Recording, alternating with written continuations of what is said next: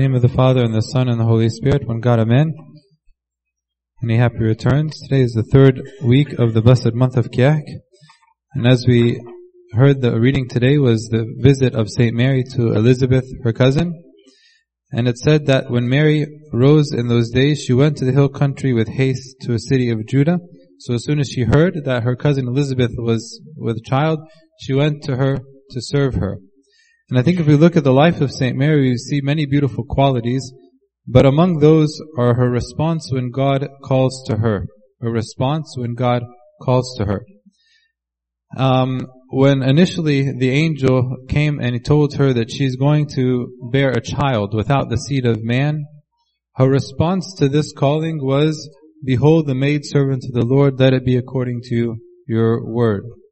And today when she heard that her cousin Elizabeth was pregnant, it says that she rose in haste and immediately went to serve her.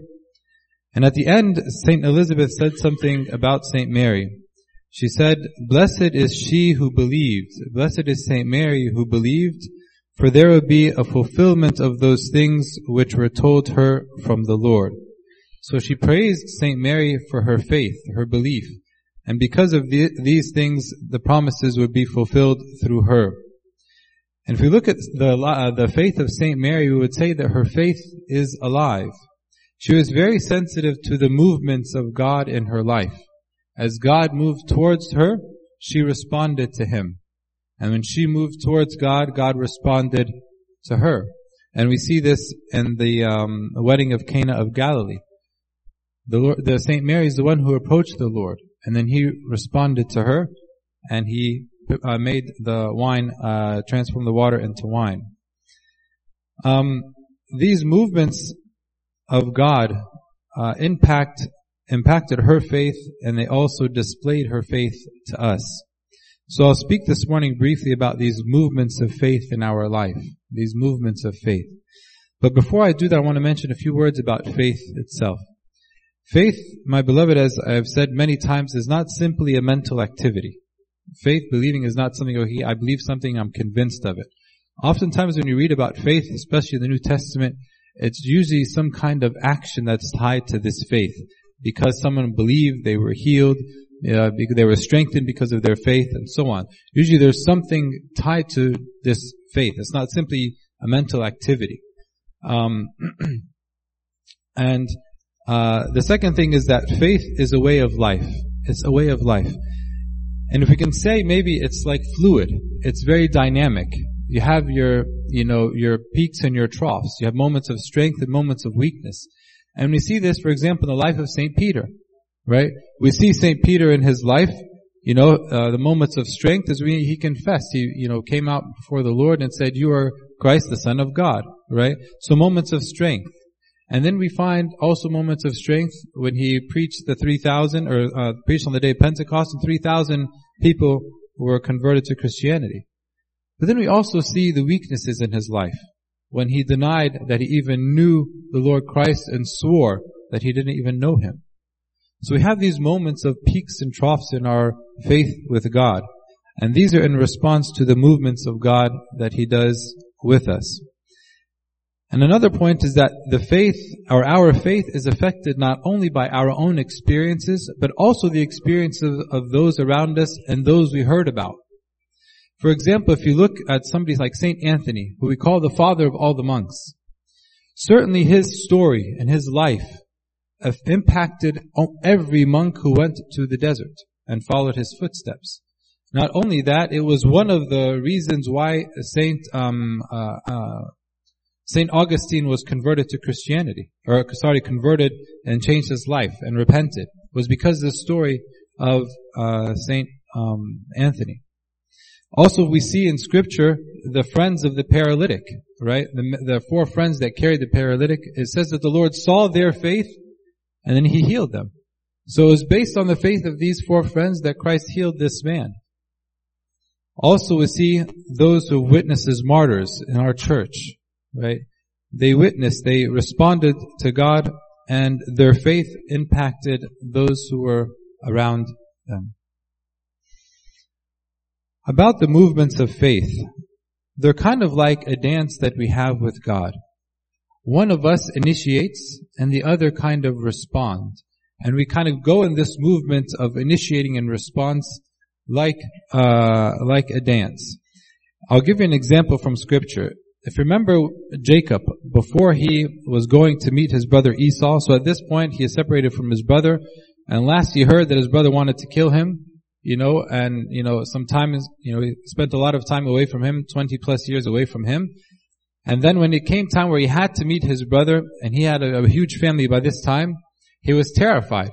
His brother was known as a strong man, and he knows that he has an army, so he was terrified of him. So on his way to meet him, he sat down and he had an interaction with God. And we see here that God saw the anxiety of Jacob and wanted to comfort and console him and to encourage him. So God saw his anxiety, and then Jacob left himself alone. And then we see God initiate with him, and he began to wrestle with God. Jacob began to wrestle with God. And it's important to note here that God is the one who initiated this wrestling. And we often think about it as lesson we're struggling. Even the scripture describes it as such, like a struggle. But it was more of a dance. It wasn't of anger, it wasn't of wrath. But it was more of like, I love you, don't leave me, kind of a wrestle. This is why as they continued, and then as the daybreak started to come, or the sun started to rise, God said he had to go. And it says that as they were wrestling, Jacob prevailed. Jacob prevailed against God. So what did God have to do? He touched the socket of his hip to weaken him a little bit. To make it seem as if, he's winning and he needed to touch his socket to harm him in order to have the upper hand. Why? To give him this kind of encouragement. So we see this wrestling, and then we see that as he's about to prevail, he wants to leave, and God says to him, let me go. So he pulls away. And then what does Jacob say? I will not let you go until you bless me. Right? So one's trying to leave and the other's holding on to him and bringing him back. Right? And then finally he blesses him and changes his name from Jacob to Israel. And then he goes and he faces his brother. Of course, at this point, he wrestled with God, and to him it seemed like he prevailed. So he was able to go and meet his brother encouraged.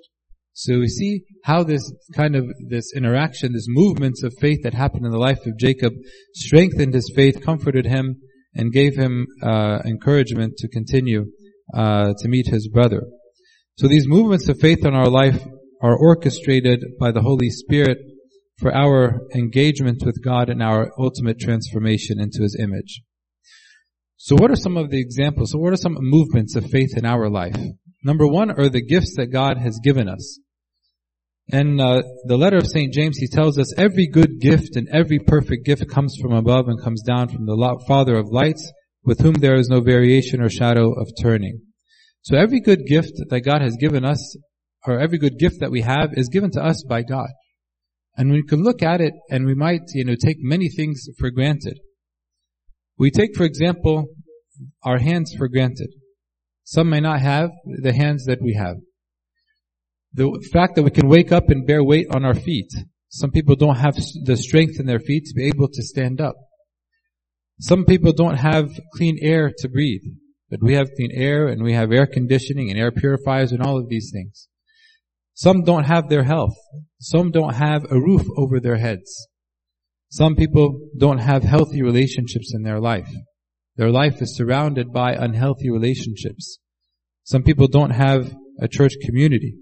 Some people don't have security for their life. Every day is a struggle. Am I going to live past this day or not? So we receive many gifts from God, and He asks that we, in return, give it to others. So He's giving us a gift as part of His initiation. What should we respond to this in return to this movement? He wants us to respond by giving it to others, by sharing it. And I'm not speaking here only about monetary things, but I'm speaking about gifts that we have in our character.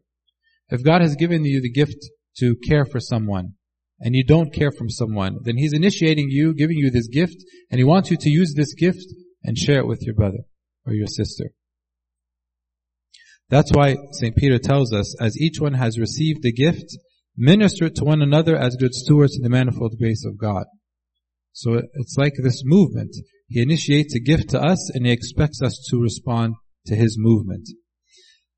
Another movement of faith is invitations. And these are God's invitations to us that He sends us. There are many types of invitations. For example, He might send us an invitation to serve. He wants us to serve in some capacity, whether in the church or outside of the church, whether to serve somebody who is in need. But there's an invitation to serve. When the Lord was passing by and He saw Matthew the tax collector, He said, "Come and follow me." The invitation. And what did He do? He left all and He followed Him. When God wanted to send someone, it says in Isaiah chapter 6, "Whom shall I send, said the Lord, and who will go for us?" And how did Isaiah respond? He says, "Here I am, send me." So there's an invitation and there is a response by us. And this is an invitation to serve. There's another invitation that happens to all of us almost every day, and this is the invitation to pray. The fact that we wake up every morning and we can breathe and we have our life is an invitation for us to pray. And if that's not enough, listen to what in scripture, in the book of Song of Songs, one of my favorite verses, we see how the bridegroom is communicating with the bride, how Christ is communicating with you and I directly. And He says, "Let me see your face and let me hear your voice, for your voice is sweet and your face is lovely." So every morning we wake up, He wants to see our face and hear our lovely voice. It's an invitation for prayer. But sometimes we wake up and we pay Him no attention and we go about our day.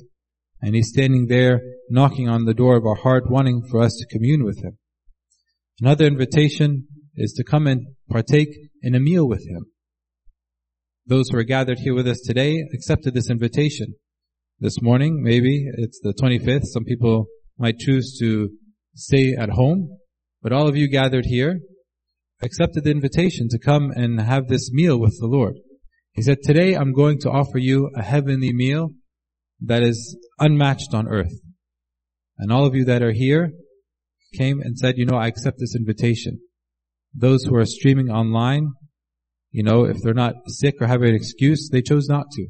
Or those who are not even streaming online, they chose not to. There's an invitation. And how do we respond to this invitation? How do we respond to this movement of faith in our life? Another movement are the trials and hardships that come upon us in this life. These movements of faith are often the most difficult, but I tell you, they produce the greatest and sometimes fastest results when we go through hardships. Many people who went through hardships, these are the ones whom their life changes drastically and for the better. For example, Tobit. If you look in the life of Tobit, he was a very charitable man. And while he was doing charity, he was sitting down and a bird came and dropped in his eyes and he thought he was going to die. He went blind, so he thought he was going to die. So he came and told his son, "Okay, be careful, take care of your mom," and so and so. Then as we know, he sent his son to go off and find and get some money that he had left for someone. And Archangel Raphael accompanied him on his journey. And while he was on his journey, he found the remedy to heal his father. So when he came back, he said, "Father, I found this remedy," and he put it on his eye and his father was healed. So his father thought initially that he was dead, right? So this hardship, he made a positive impact on him. It changed him from having this outlook of death in his life to now having an outlook of life. Sometimes, going through a hardship, the fact that, we look at this hardship and say, how could anyone go through this? But then we see them go through this and they're still, faithful and they're still alive and they're still, pushing and they still love God. And we see this movement from death to life because of the hardship. Sometimes our hardships are permitted so that our faith will strengthen. Listen to what St. Paul says to Corinthians about this hardships. And of course, he faced so much hardships. He says, "Therefore, we do not lose heart, even though our outward man is perishing because of his weakness and the persecution that was happening against him. Yet the inward man is being renewed day by day." So how do you look at this affliction that you're experiencing, St. Paul? He says, "For our light affliction, which is but for a moment, is working for us a far more exceedingly and eternal weight of glory." So he looks at all the hardships, the beatings, the imprisonments, the whippings, all of these things. He looks at a light affliction. I think a light affliction to many of us is having our finger pricked with a needle. This is a light affliction. But what he would go through, we would say this is a catastrophe, right? But he looked at this and says, in comparison to the glory that's to come, this is a light affliction. A light affliction. Something very small. Another movement of faith is our response to our prayers. This is very important as we develop and grow in our spiritual life. If we think about how often we prayed to God for something and He answered our prayers. Sometimes we like to remember what it is that He didn't give to us when we prayed. But if we think about the many gifts that many times He responded to our prayers and gave us what we asked for in prayer, this would be so many. And these responses are movements of faith in our life. He wants you to experience Him. And sometimes He might not even agree with the request that you're requesting, but He gives it to you anyway simply because He wants to engage in this dance with you. He wants to have this movement of faith. He says, maybe if I ruffle and have this movement in their life, perhaps they will continue to love and grow towards me. So He continues and He answers our prayers. If you remember Hannah, the mother of Samuel, she didn't have any children, she was barren. She went to pray. And while she was praying in the temple, the priest even gave her a hard time and thought that she was drunk. And she said, no, I'm just, have an anguished heart, heavy heart. So she continued her prayer, and after her prayer she left, and she was happy. She ate and she drank and everything was great. She didn't hear a response from God saying that she's going to have a child. Simply going before Him was enough for her. And then later God granted her a son who would be the prophet Samuel. So there was a movement of faith. She asked and He granted. How many times have we asked and God has granted us? Prayer is a means of communion with God. Our ears will be tuned to how He communicates with you through prayer. And this way that He communicates is different for everyone. It's not the same for everyone. It's very personal and individual. Like the beautiful thing about when we pray is that when we stand to pray, we feel and we know that, God is listening to us as if we're the only person in the world. Everything else is closed. Nobody matters except me and God, and He pays particular attention to me and me alone. This sense of individuality, and only God can do this, of course. We can't have 2 or 3 conversations at the same time in person. Perhaps on text message you can, but not in person. The last movement is perhaps maybe not classified as a movement, but it's a movement, all the more, is His absence in the movements of faith. Just like sometimes parents, when they withdraw from their children as they're trying to learn to walk, perhaps it may not seem like a movement for the child, but it's a movement for their growth. When you teach a child how to walk, you hold their hand and you go with them. And as they begin to walk, you let go and stand in front of them. And as they approach you, you kind of step backward, right? Or when you're teaching a child how to ride a bike, you hold in the back, and as they start pedaling, you go with them. And they're looking forward, they're pedaling along. And then all of a sudden you let go, and they keep pedaling. And they're doing great, thinking you're holding on.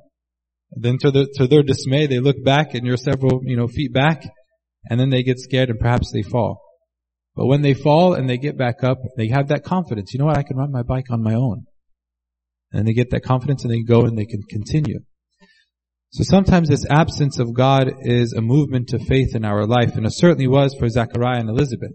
They asked for a child when they were young.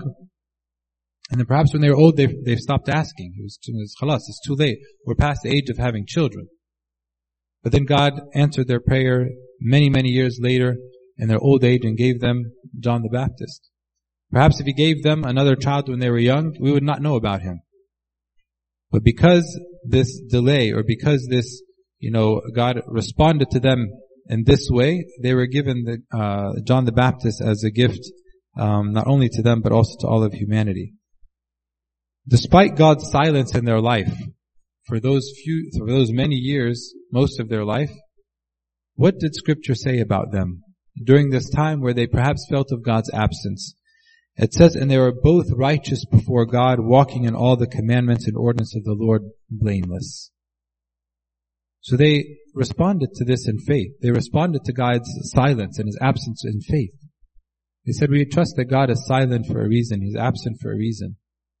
But they continued to be righteous and blameless before God, even when they felt perhaps at times that He was absent. Our faith, my beloved, is a live faith. It's fluid. It's dynamic. Our life is filled with movements of God awaiting for our response. Whether it's the gift He gives us, the invitations He invites us with, the trials or hardships we experience, or the response to our many prayers that He grants us, or perhaps even in His absence. He wants our response from us. He's moving towards us, and He wants us to move back towards Him. And this is how our faith and our love for Him grow. May God grant us during this time of fasting to be sensitive to the movements of God in our life, that we might respond accordingly. To Him be the glory forever and ever. Amen.